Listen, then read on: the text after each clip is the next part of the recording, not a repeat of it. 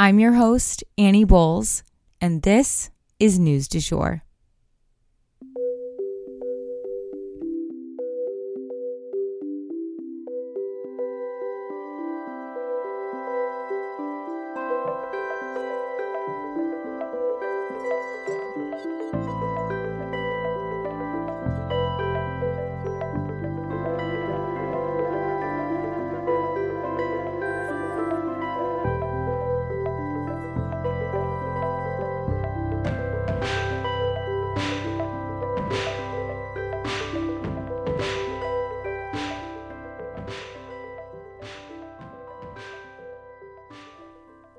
Hey everyone, and welcome back to the News du Jour, a calmer space to consume the news. So first up today, we're going to talk about a Chinese potential base in Cuba, like a spy base. And then we're going to talk about the Unabomber passing away in prison. Then we have JP Morgan reaching a settlement with Epstein's victims. And finally, we're going to go over Tucker Carlson getting a cease and desist. Let's get into the details. So like I said, the first story we're going to cover is the potential for a Chinese spy base set up in Cuba. So this is news that is a few days old, but given everything that's been going on, I figured it's something we could circle back to.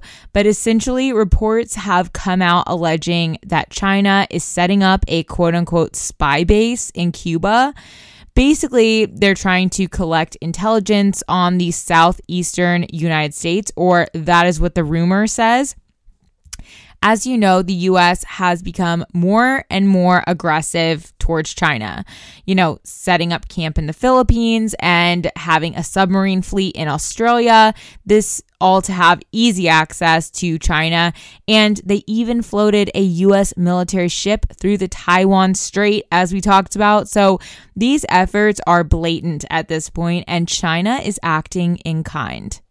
They obviously flew spy balloons over the United States to gather intelligence.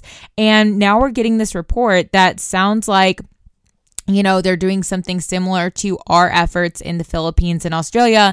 They're trying to set up a base camp a little bit closer geographically to the United States. That said, these reports could be completely made up. The White House, the Pentagon, and China have all said that these reports were inaccurate, quote unquote. So it's really hard to say. Maybe it's not a full-on spy operation. There's also rumors going around that maybe the U.S. leaked this information so as to prevent China from actually going forward and setting up this camp in Cuba. Either way, that is the word on the street, so I wanted to make sure you guys knew about it. But again, the White House, Pentagon, and China have all said this isn't true. But in these type of situations where there's smoke, there's typically fire. So, Cuba and China both being communist countries, it would make sense that they might want to partner up to take on their common foe, the United States. And for our next story, we're going to go ahead and issue a content warning. This story involves violence and suicide. So you guys, the Unabomber is dead. Ted Kaczynski, a man who became known as the Unabomber, died in prison at a medical center last week. In case you're unfamiliar with his crimes, this man spent 17 years sending homemade bombs to unsuspecting victims, killing 3 people and injuring 23. Some victims were even permanently handicapped due to these bombs. The FBI hunted him vigorously for those 17 years, but you see, the man lived in this remote area of Montana and was pretty much a recluse. So it was hard to find him in the first place, even if you had known that he was the guy you were looking for. He left very little evidence at all, too, picking victims seemingly at random. So it was just really hard for the FBI to follow that evidence anywhere. He was Harvard educated in mathematics at only age 16, you guys. He went to Harvard, and he even published in academic journals while he was there. So while he was a teenager. So this guy obviously is pretty genius, and that helped him when it came to, covering his tracks. He typically sent his bombs to universities and had, everyone attending college at that time or working on a college campus on edge. He also put a bomb on an airplane once. No one died, but people did suffer from smoke inhalation. His crimes changed the way that the U.S. processes mail and air travel. He did this seemingly because of a hatred he had developed towards modern life, technology, humanity's abuse of our natural environment, things like that. He had a manifesto 35,000 words long that he at one point wanted published in the New York Times or Washington Post. So once that manifesto was made public, however, this led to his capture. His brother and his sister-in-law recognized his rantings and they turned him in to authorities. This put an end to the longest FBI manhunt in U.S. history. Kaczynski definitely suffered from poor mental health. I think that's safe to say. He was actually diagnosed as a paranoid schizophrenic, which would make sense given his very paranoid behavior. But he always protested that these diagnoses were inaccurate and he would not allow his attorneys to use an insanity defense in court.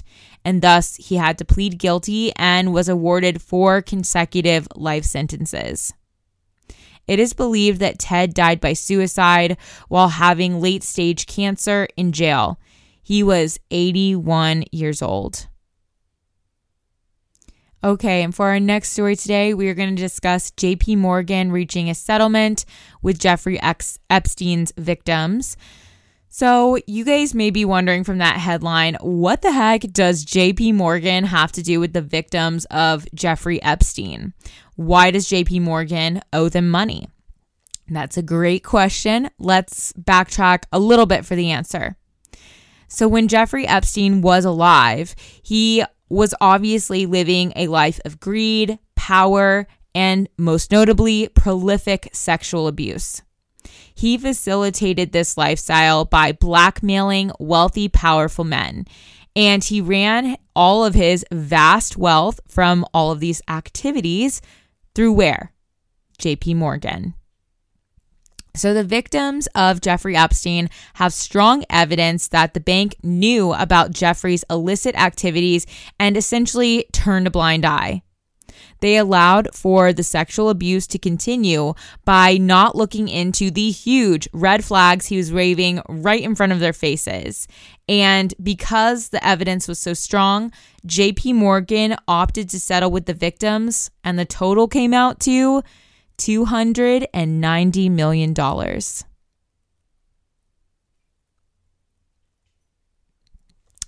And last up for today, Tucker Carlson gets a cease and desist. So Tucker Carlson has apparently gone a step too far by launching his own mouthpiece on Twitter. He still has a contract in place with Fox News, which I would assume right now is just to process his severance. But the show he's starting, it's a breach of that contract. And more than that, this new show has Fox shaking in their boots. As we have talked about before on here, Tucker Carlson was Fox's most popular anchor.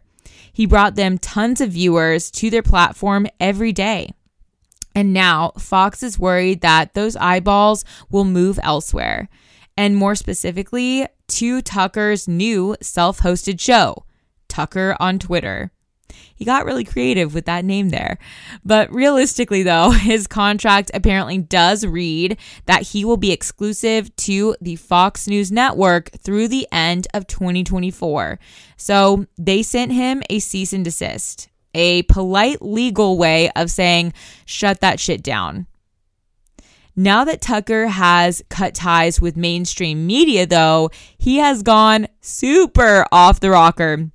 His first show talked about UFOs and conspiracy theories about the war in Ukraine. It got nutty, y'all, and I would imagine that his viewers are eating that shit up. whatever happens with this lawsuit going forward, it seems that Tucker Carlson will be uncensored, and that will be a true sight to see for all of us. And that is the news du jour. Today, I wanted to leave you guys with a quote: "Life shrinks or expands in proportion to one's courage." If you enjoyed this episode, please subscribe on whatever podcast platform you use to listen. A rate and review or shout out on social media would mean the world to us and help us be able to keep creating the news du jour. But the best way to support all of our work is to become a patron at www.patreon.com/sugarfreemedia. You can also follow us on social media under sugarfreemedia.co on Instagram and just sugarfreemedia, all one word, on TikTok. We appreciate you listening and look forward to telling you about the news again next time on News du Jour. Broadcasting from Oklahoma.